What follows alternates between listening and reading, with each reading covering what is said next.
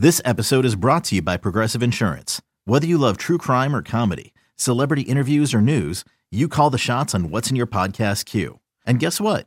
Now you can call them on your auto insurance too with the Name Your Price tool from Progressive. It works just the way it sounds. You tell Progressive how much you want to pay for car insurance, and they'll show you coverage options that fit your budget. Get your quote today at Progressive.com to join the over 28 million drivers who trust Progressive. Progressive Casualty Insurance Company and Affiliates. Price and coverage match limited by state law.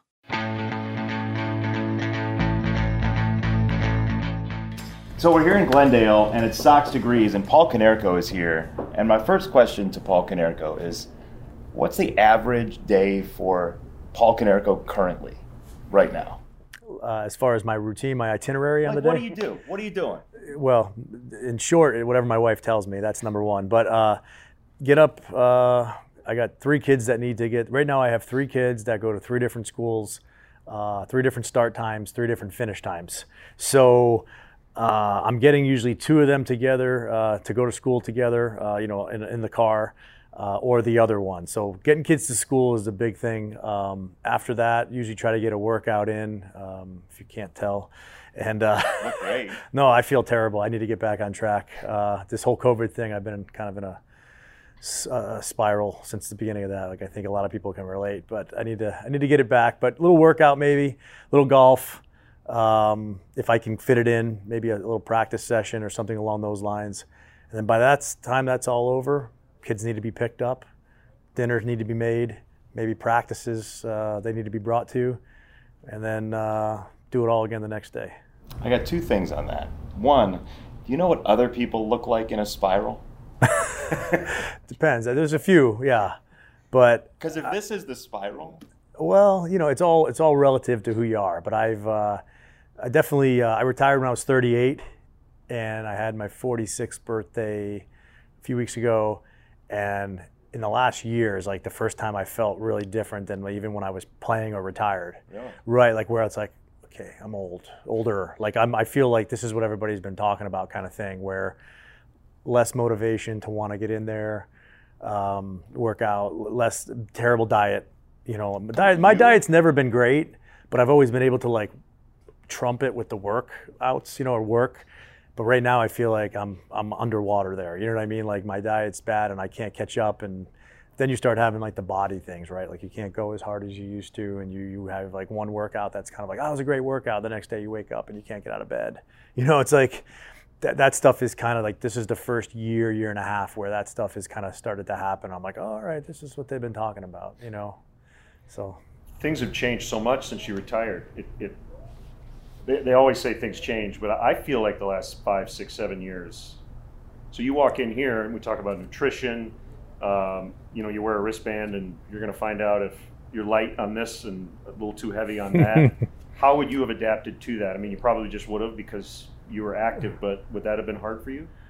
Yeah, I mean, I think it's like you say, things change, and there's no doubt. I think in the last, whether it's technology or whatever that's involved with it, it's been really ramped up over the last 5 or 6 years, even comparable to any other span.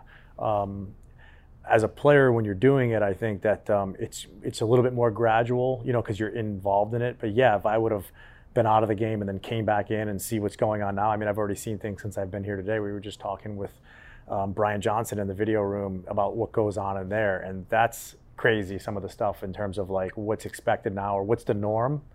But I think is BJ paying you to make sure that you mentioned his name? Clearly, okay. Clearly, I have. That's his vibe. Yeah, right? no doubt. Definitely give him a little plug in there. Yeah. He's in the hole in there all the time, yes. And he does a great job. Comes from. Yeah, he's in the hole. He looks like he has. That is probably the one constant. I don't think he's shaved since I retired.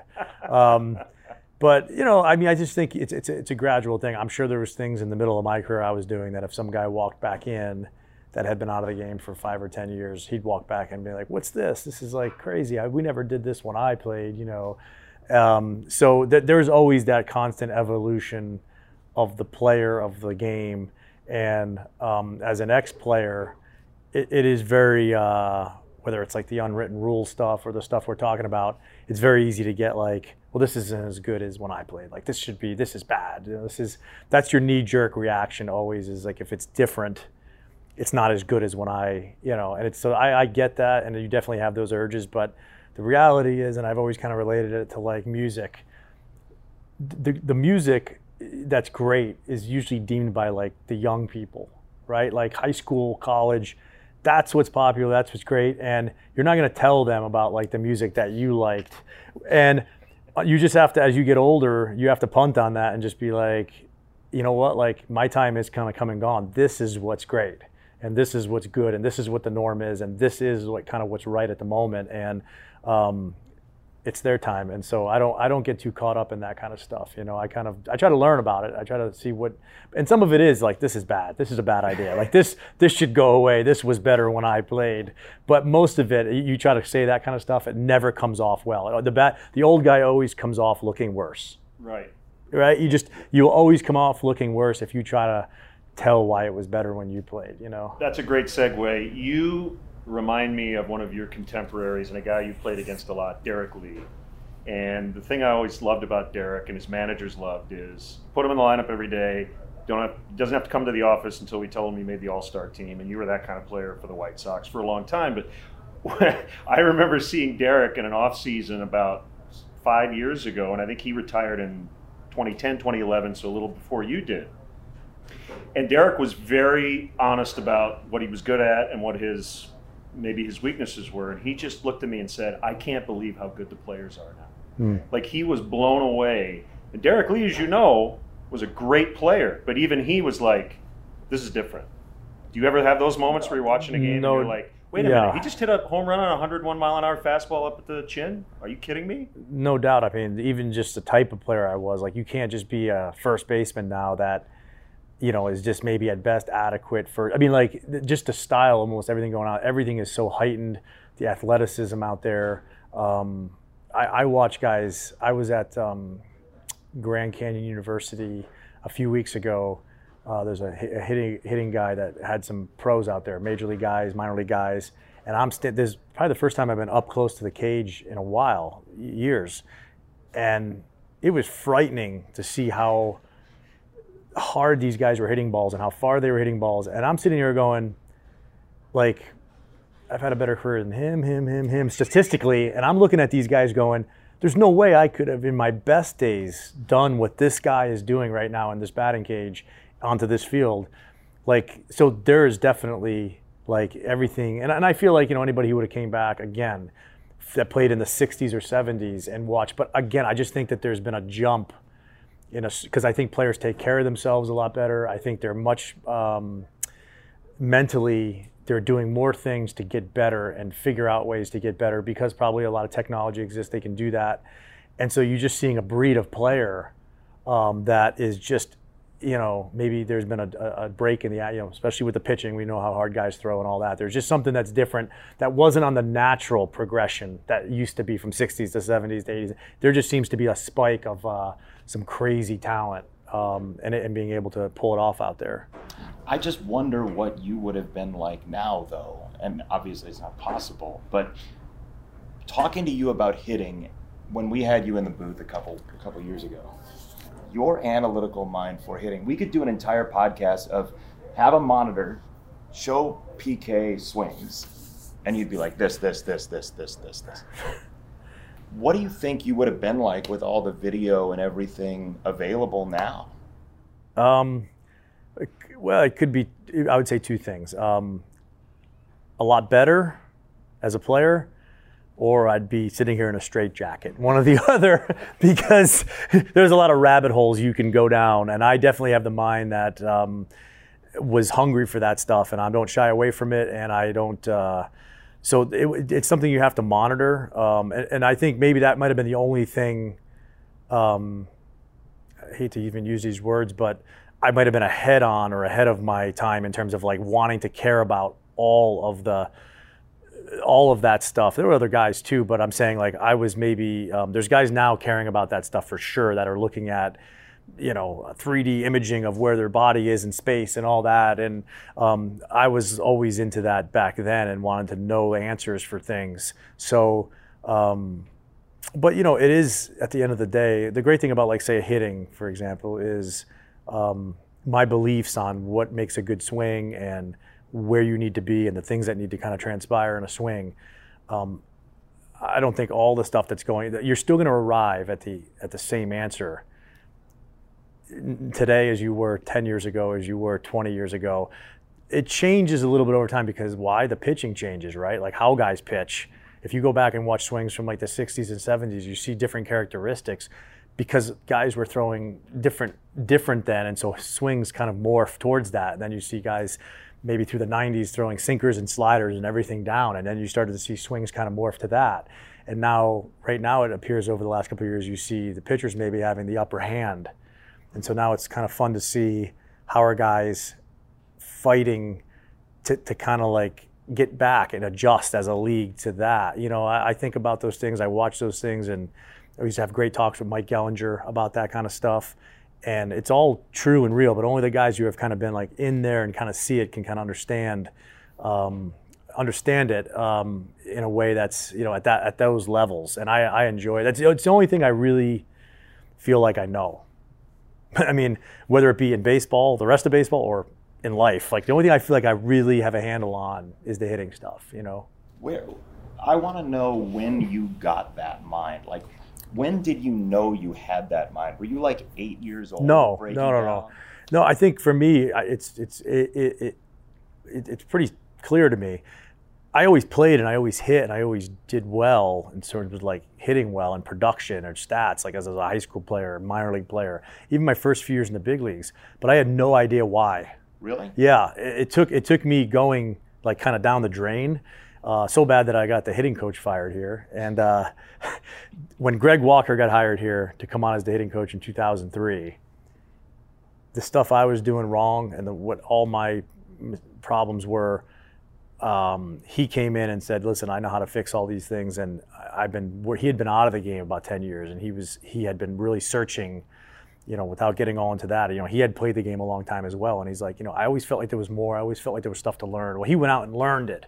He went and got with people, these real high level thinkers and biomechanical stuff, and really kind of like did a deep dive on it. And then he got hired here as the coach at my like lowest point. I think it was 2003. And it was that moment where you're like, okay, I can just keep doing what I'm going to be doing and maybe get out of this and get going good again. But like struggles are right around the corner because you just know there's a lot of holes. You just know this won't hold up. Or you have somebody here that's telling you like, we can change this for good for now and forever, but you got to buy into it and you got to really dive in. And, I chose to dive in. And then from that point on, it's just been like you never know at all, but the advancing on it, right? Of learning it and just being hungry and obsessed, really, of learning it all from that point is really where it kind of took off. Well, it's all semantics, I guess, but being a tinkerer, I've often heard that tweaks to your stance are really a placebo. It's just to take maybe the mental side away from it a little bit and hone in on one thing, and then all of a sudden you go 3 for 3 and you're like, oh, I got it. And then 4 days later you go, I'm going to change this a little bit. So, I mean, how much of it literally for you was mental versus mechanical? I mean, can you sort it out now looking back? I think or are those two things just intertwined? They're intertwined. I mean, no doubt about it. I think for me, and I tell guys this now, I work with some high school kids, or I work with kids, and the way I think about where I want to be, say like at Impact, right? Like what I'm in my mind, a snapshot of where I'd want to be at Impact of a baseball has never changed since I started learning from Walk where that was. What was proper and the right way to be attacking a baseball at Impact. Now, how you get there is a different story. So when it came to tinkering with my stance and changing things and all that, and anybody around here that was here when I played, especially like my last 4, 5, 6 years, would tell you it was not uncommon that I might have 2 or 3 stances throughout a day, not a week, but a day. And all of it was done in the name of getting to the destination of that never changed. It still hasn't changed as I sit here. So the final product of like where I wanted to be at Impact with the swing that I wanted to put on it, I've not tinkered ever with that. It was more on a day-to-day basis that I felt like what I was currently doing at that moment couldn't get me there. And I just was one of those guys where I couldn't stand to even go a couple outs that didn't look right to me and say, well, it'll come. I played with a lot of guys that were like, it'll come, and then they're out of the game. And it's like, and so it didn't happen right away, but like sometimes you have some luck, like you change something up in your stance, like maybe this will help me, and maybe you have a good game. And then, okay. And I think I became very, very comfortable with being uncomfortable. So I could sit there in the middle of a bat and walk up there with, say, my hands, I don't know, like here, and by the fifth pitch, they might have been here. And it didn't faze me because it all didn't mean anything, because it was all about, I was just making those moves to try to accomplish where I wanted to end up. I didn't look at that as something I was changing. I looked at that as I was fighting the fight to get to the end point. So most people would be like alarmed. I mean, if you ask some of these guys to even, hey, open your stance a little bit. I've been doing this since I was 10. I will never change. This is what's made me who I am, or this is what this is. And I just kind of became like comfortable with going, well, let's try it. Let's experiment. Let's tinker with it, and not all of it worked, and some of it, but again, it wasn't like I was trying to overhaul the whole philosophy behind the hitting. It was more just, and I also think my body, right? Like I wasn't blessed with a great body, and I felt like I showed up to the park a lot of times with something different than the day before. Some hip issues. I felt like on different days, what I maybe at that moment was making me successful, because I was not opposed. Walk would tell you, Kelly would tell you, any of the guys that have been around here, I would do something that was very uncommon. I would change things when things were going well. That's dangerous to a lot of people. Is that because you anticipated? Because I got to know myself enough going, I know this worked yesterday, but it won't work today. Wow. And so that's the kind of stuff where, again, but you got to know yourself. At that point, I had a lot of at-bats in, but I think it started with, though, really knowing at like the granular level what you're chasing. And that came from having great people around me, and like Greg Walker, Mike Gellinger were the two big ones where, I could go into a cage and take swings or be on the field in BP and take what I thought was a good BP. That feels pretty good. I like that. Look over at them and they're like, that's not it. That won't hold up tonight. And I would sit there and go, okay, what then? Tell me. Because I trusted them so much that I would change even feeling pretty good. Because if they didn't like it, then I didn't like it. And that's a trust that's hard to get with people in this game, because you're not around, there's a lot of, like you said earlier, there's a lot of turnover, there's a lot of things. So I was very lucky for about an 8-year span where I had people watching me with eyeballs that knew what I felt like in my back foot. You know what I mean? Like, that's a hard level to get to, and I was lucky to have people like that around me. And but I was also really hungry to learn, and always, I knew where my bread was buttered. It was hitting. So like, I wanted to really kind of dive into it and know it as much as I can. And I'm glad I did, because now being an ex-player, I feel like I can teach it. And I've had to learn stuff with that too, because you can't just teach it your way. You have to learn some new things of how you relate to this person. I definitely know it my way, from my words, my vocabulary, but you have to learn it to like express it to other people, and that's a whole other challenge when you're trying to coach. When you need mealtime inspiration, it's worth shopping Kroger, where you'll find over 30,000 mouth-watering choices that excite your inner foodie. And no matter what tasty choice you make, you'll enjoy our everyday low prices, plus extra ways to save, like digital coupons worth over $600 each week. You can also save up to $1 off per gallon at the pump with fuel points. More savings and more inspiring flavors make shopping Kroger worth it every time. Kroger, fresh for everyone. Fuel restrictions apply. Well, first of all, where'd you get the self-confidence to make changes like you're talking about? Well, I think that starts out with the fact that I think in general, I just wasn't a very confident person. Anyways, I think my confidence came from knowing that my swing was technically sound. So when I didn't feel like it was technically sound, my confidence kind of ebbed and flowed with that. So like the reverse of that would be, there's some guys you play with that are like, I don't care about any of that. Like, I could go up and ground out to the third baseman and roll over 10 balls in a row, and I'm just as dangerous on the 11th at bat when I walk up there. And I wasn't like that. I knew the swing well, and I know mechanically what needed to be there. So if it wasn't there, I was like, panic button. Like, something needs to change right now. So again, I think it was one of those where it's not so much, I was chasing till my mechanics got me to a point. My confidence went off of the mechanics for me.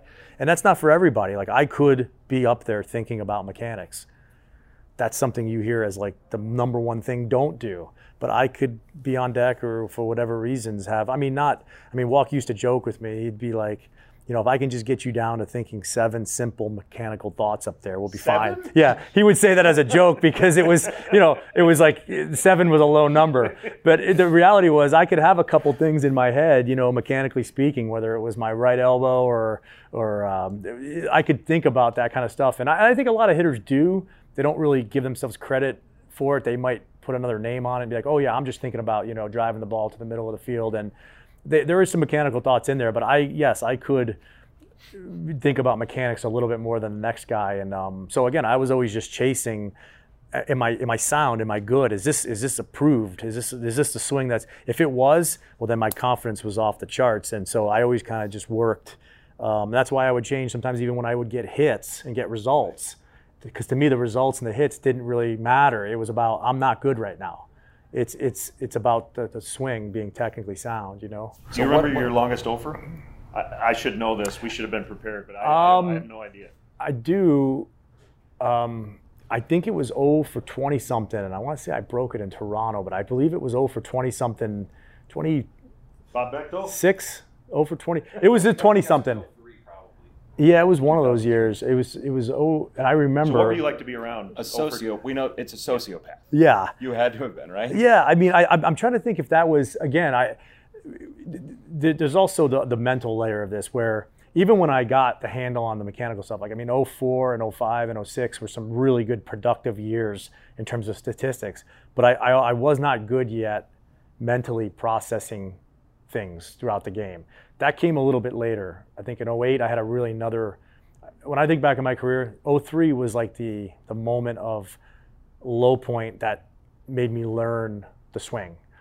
08, I had another situation where I lost it again, but it wasn't really a physical thing, it was a mental thing, and that's when I started to really hone in on, because at that point I was 32 years old, right? And I remember someone telling me, like, listen, like, if you don't get a handle, like, you've been doing the same stuff mentally of how you process this game on a daily basis, it all ends here soon for you at 32, because at that point your body's going downhill. And so I had to make a choice then, almost like I did with the swing, to clean up the mental part. And then if you look after that, it didn't happen right away, but like in 2010, 11, 12, I maybe had some of my best years ever as an old person. And so I credit that all to the mental side of it in terms of being able to, but I'm trying to figure out where the offer, but it probably was not good. It probably was not pleasant. There was probably a lot. I can only imagine how many times Walk told me to shut up during that streak. Will you just shut up and go down the end of the bench? What are you like as a coach? Well, I think the thing about me is I was a catcher. My whole life, I got drafted as a catcher, was in the minor leagues as a catcher for a little bit. So, you get painted with a brush as a first baseman, DH, kind of slug type player.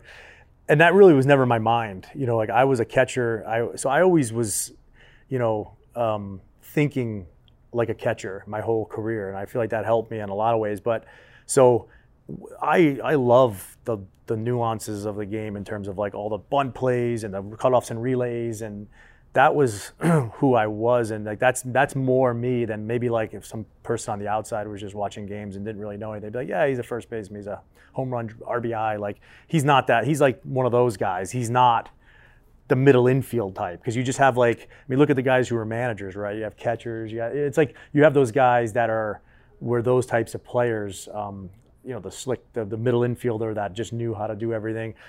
I'm not saying I was those guys, but I'm saying my mind. So as a coach, whether I'm coaching, it's like all paying attention to detail on that stuff. Like, that is very much like I don't let anything go that I feel like is those small bits and pieces of the game, which I'm sure is annoying to a 13-year-old kid or a high school kid, some of them. But again, like, that's just my I really love that stuff, and I think it's very important because you just don't know if you're going to be some monster hitter. You know, especially when you're teaching with younger kids, like you have to assume that you're going to be mediocre. So what's going to make you stand out? It's going to be the baseball IQ of knowing where to be on the field and being smart. So to be smart, you have to know all that stuff, you know. So if I were to ask one of your players that you coach for their impersonation of Coach Paul Konerko, what would the hallmarks of that impersonation be? Where would they go? Oh my God, these kids right now. I'm coaching a 13U team, and they're at that age where they're starting to like think they're really cool, and even they mock me to my face sometimes. They don't know around the corner though. I'm going to start running them because they're getting old enough where you can run them. I've been hesitant the last year, but they're going to start paying a price here soon. I think if anything, I coach third, right? So, and just the amount of situational the amount of situations I'm trying to prepare them for on every pitch, that you can even see them like rolling their eyes like, I understand, I tag on a ball in the air, I freeze on a line drive, I'm going on the ground, I'm doing this, I'm coming back and foul ground. Like, but I do it every single pitch. Like I'm on them, you know. Because big leaguers forget. That's right, right? And then as soon as I don't do it, I'll tell you what, when you coach these kids, you think something like, God, the right fielder looks a little shallow. He should be a little deeper. I swear to you, the next ball's just over his head. It's amazing. Coaching in general, and I know it's only like youth baseball, it is, now I see like the anxiety that like say my dad had or my parents or like somebody watching that has a son or daughter playing a sport. You can never know because you just simply do not have the bat in your hand. You have no control. As much as you try to like control it, you have zero. And like I'm sitting there looking at the field, looking at everything that can go wrong. And like, again, if you're not thinking about, I feel like if I'm thinking about it all, it can be okay. But as soon as I miss something, it inevitably comes back to bite you. And I'm sure like these guys here, even at this level, you just feel like you're so helpless sometimes. It's all on the players to go out there and kind of do it. But at 13, which I'm coaching, again, the listening might not be at its best, and the buy-in factor, might not be quite what I wanted at times. But it's one of those, like, you know, when you haven't seen somebody in a long, if you see somebody every day, if you see the same person every day, you don't see like their hair. Like talk about BJ, his beard. If you're around him every day, you're like, I never really noticed your beard got so long. But if you haven't seen him in 2 years, you're like, oh my God, look at the beard on this guy.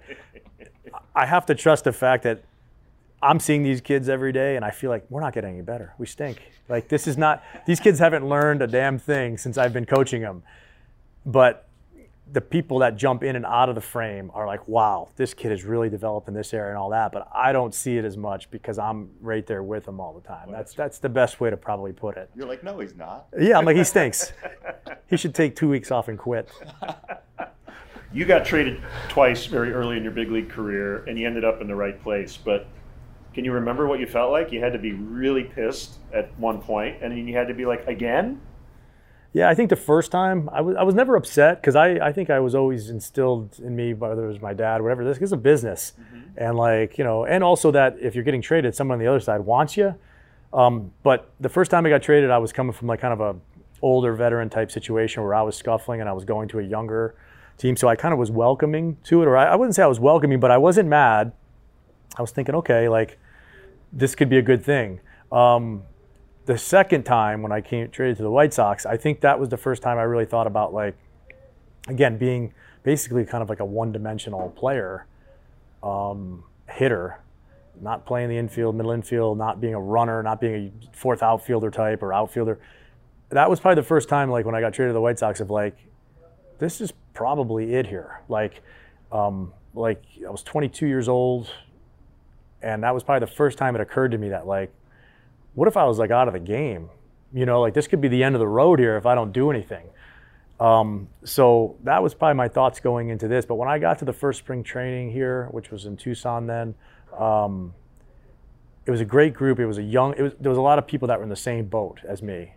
And that makes you feel comfortable right away. Jerry Manuel was the manager who at that moment I think was a great manager for me and that team because he was a patient guy and very like had a good bedside manner. And it didn't happen right away, but like I could tell from the beginning I was a little bit better there and I was kind of trending better.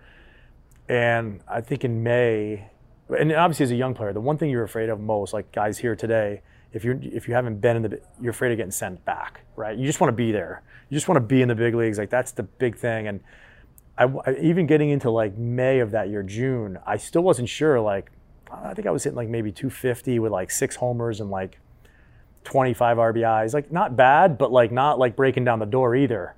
And I still was nervous. I was still like, I don't know, like this every day feels like this needs to be great. I remember Jerry just coming up one day being like, man, you all right? I'm like, yeah, you know, like whatever. And he's like, listen, dude, you're going to be here. Like, you're not going anywhere. You're going to be here the rest of the year. And I was like, you know, and then everything started coming. Like, you're going to be here. Because as a young player, you feel like every move you make is like the difference between you might get sent out or you stay in. It puts it on such a pedestal that it's hard to your talent to come out. And at least then, I think now, to be honest, if there is talk about like nowadays and you know now and then, it is easier to break into the big leagues nowadays because there's younger people. Your peers are more around you everywhere.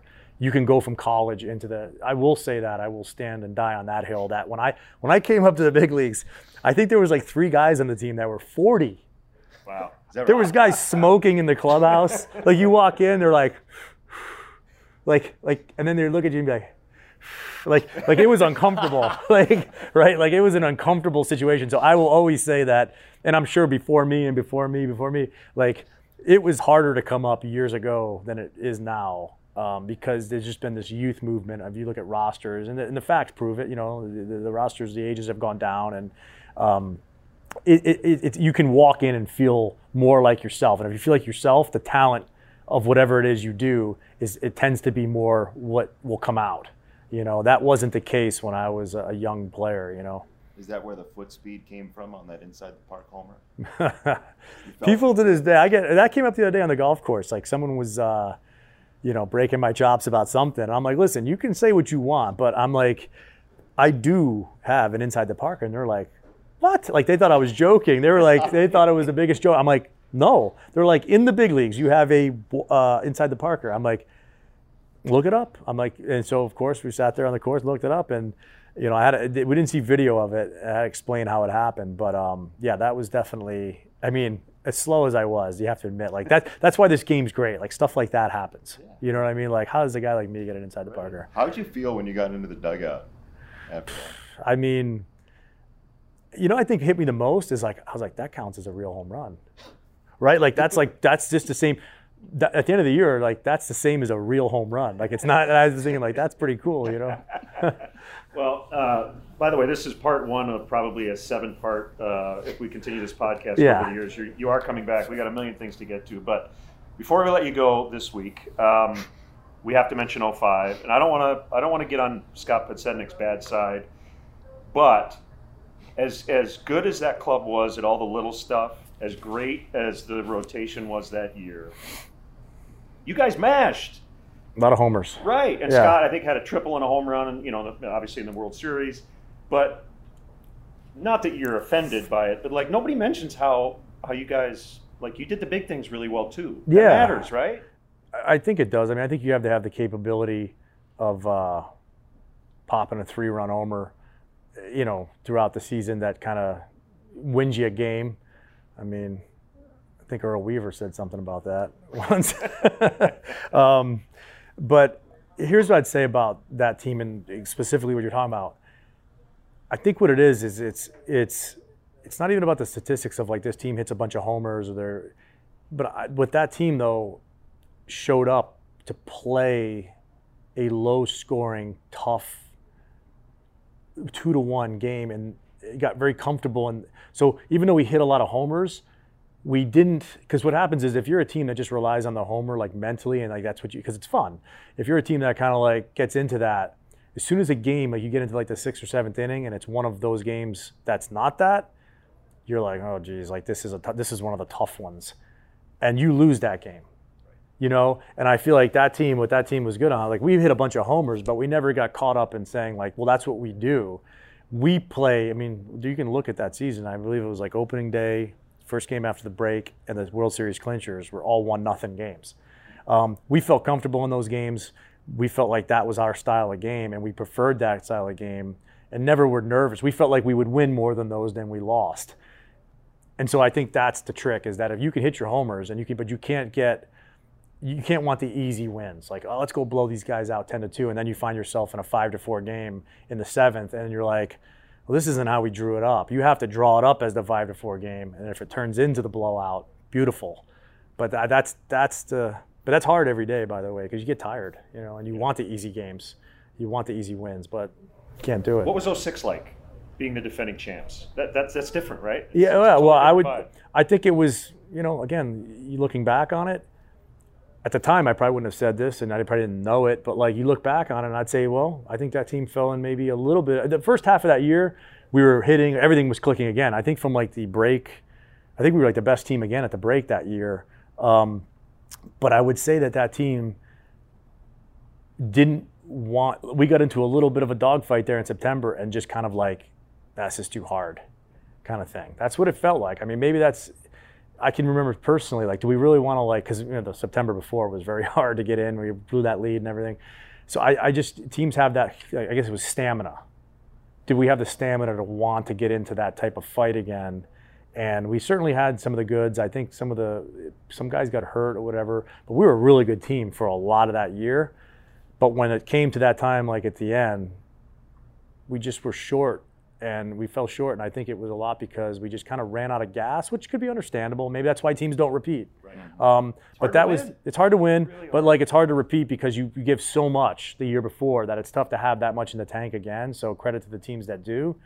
But that's kind of the general thing. It's kind of like what I said, like you don't have the will to want to do all those things to like win those ball games that are, cold in September and like going out there. You tend not to be as. And we didn't, and that's what you get out of it. I want to ask you one thing before we let you go, a short question. But we're in this conference room in Glendale, if you're not watching the video, and we have all these pictures around us of 05. And I want to ask you if you could have one picture of 05. It doesn't even need to be a picture that was taken. But if you have one memory that you could have blown up on your wall, what would that be from that season? Man. Funny, serious, whatever. Jesus.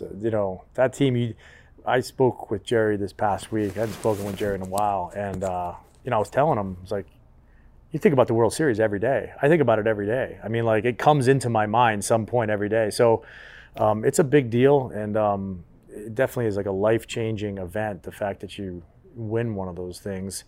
I would say, let me see some of these pictures. Maybe it would spark my. Yeah, I mean, we got one of you pumping your fist. Yeah, that's a good one right there. That's an awkward-looking photo, isn't it? We can get it for you. One photo, I would say that it would be. Obviously, nothing competes with the end result of like winning the World Series. But I'll tell you, like the pride I felt in the team. We were so close to like blowing a 15-game lead, like what was it, 15 and a half, or whatever it was. And I wish, like, after we clinched in Detroit to get into the playoffs. And at that point, even before we won the World Series, like this felt like a really special team because of that. And you could just feel like the weight was off our shoulders. And so it's almost like if I could have one picture, it would probably be like, maybe the start, a picture of us before we started the Boston series, because that team went through such a roller coaster and like was so not who they were, and a lot of moments there because we were questioning everything. But like when we showed up to play at the beginning of that postseason, it was like, no, like we're back, and like and you could just tell we went out and hammered them the first game, and it was like, yeah. And so yeah, the stuff at the end and all that, like all these pictures here, like this was great. But yeah, just I think it was like the amount of pride just to have conquered that thing to get in was such a big deal. I think about that a lot because, man, we just felt like we had already died like that September because it was such a pressure-packed thing. And obviously now as an older person, you look back and it's like, it's not life and death. It isn't. But man, it felt like it at the time. Like we felt like we were going to be, so definitely like, that was a big moment, I think. And it gets lost in the shuffle sometimes because of the end result. But, man, it was a great was a great run and a bunch of great guys, and obviously it fits in with the city. That's I'll say this, that's the one thing. If we would have known how much it would have meant to people, I know people that were with the Cubs and everything felt the same thing. Like if you would have known the impact you had on people while you were playing, you probably would have gripped it way too tight and failed. Because, man, I had no idea the reach of how that hit people. You know what I mean? To this day, you get people coming up to you like in tears and some, that are like, hey, I want to thank you, because they tell their story, and it's like, man, I'm glad I didn't know this was on the line here when I was playing, because I would have been gripping it too tight. But that's the thing, and that's what made I tried to talk to some of these guys today about that, is that, it's like this matters to people big time. So, go out there and get it done, because you can get it done, Last one real quick. Are you Paulie and Paul at the same time, or are they two different people? So when you hear Paulie, are you baseball, Konerko, and when you're Paul, you're civilian? This has a very Ken Harrelson and Hawk Harrelson kind of. Yeah. No, I'm just Paul all the time, I hope. I don't have an alter ego, but no one really. Paulie, there's a baseball side to it. Yes. When someone calls me Paulie, or like I see people that don't know me call me that, because no one that really knows me calls me that. No one like, hey Paulie, what's going on? Maybe, I don't know, but yeah, definitely. The Paulie chants, and that's how I think most fans that I don't know would relate to me as in terms of how they probably think that's how everybody calls me that. But yeah, no, it's not. It's just Paul. You talk about people who really know you. Bob Bechtel was mouthing me the answer to that question as you were giving it. Yeah, which is amazing. Bob's an old pro. Bob's been here, longer than just about anybody now, and. How have you been here this long? You got something on. Flying under the radar. Yeah, there's a few of you guys out here that like to fly under the radar. Bob's the second best PR guy in the game.